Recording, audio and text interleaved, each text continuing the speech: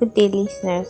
It's your host, Deborah Ifeoluwa Shufela. Thank you for joining me on today's episode of the weekly podcast.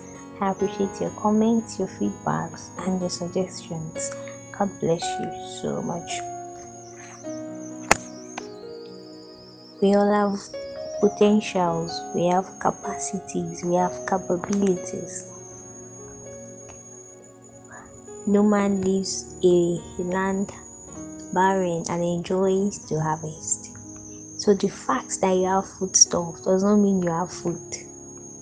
There is a need to consciously and effectively, intentionally work on that which has been placed in your hands. Ensure you put in effort. Ensure you check it. Ensure you are doing all it takes. Ensure the raw material is being processed. Because the fact that you have the potential ability does not mean you have the capacity, or it does not mean you have that which is a finished good. I know you're talented, but what efforts have you been putting in place? What have you been doing to improve that talent? I know you have those gifts. How well are you polishing it? How well are you ensuring that it becomes the best? I know you have those and it comes so natural for you. Have you done anything about it?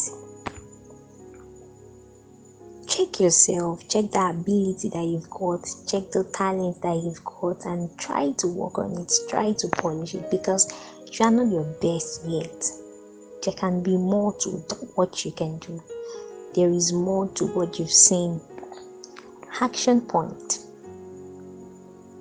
Take time to check all that you think you possess.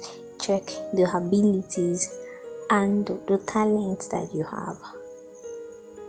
Research and make your research and try to check how you can improve, how you can be the best of yourself, and start working on it. I would advise you get an accountability partner. Thank you so much for listening. God bless you. This podcast is proudly brought to you by Teens Outreach and it's supported by Warriors Group. Bye for now.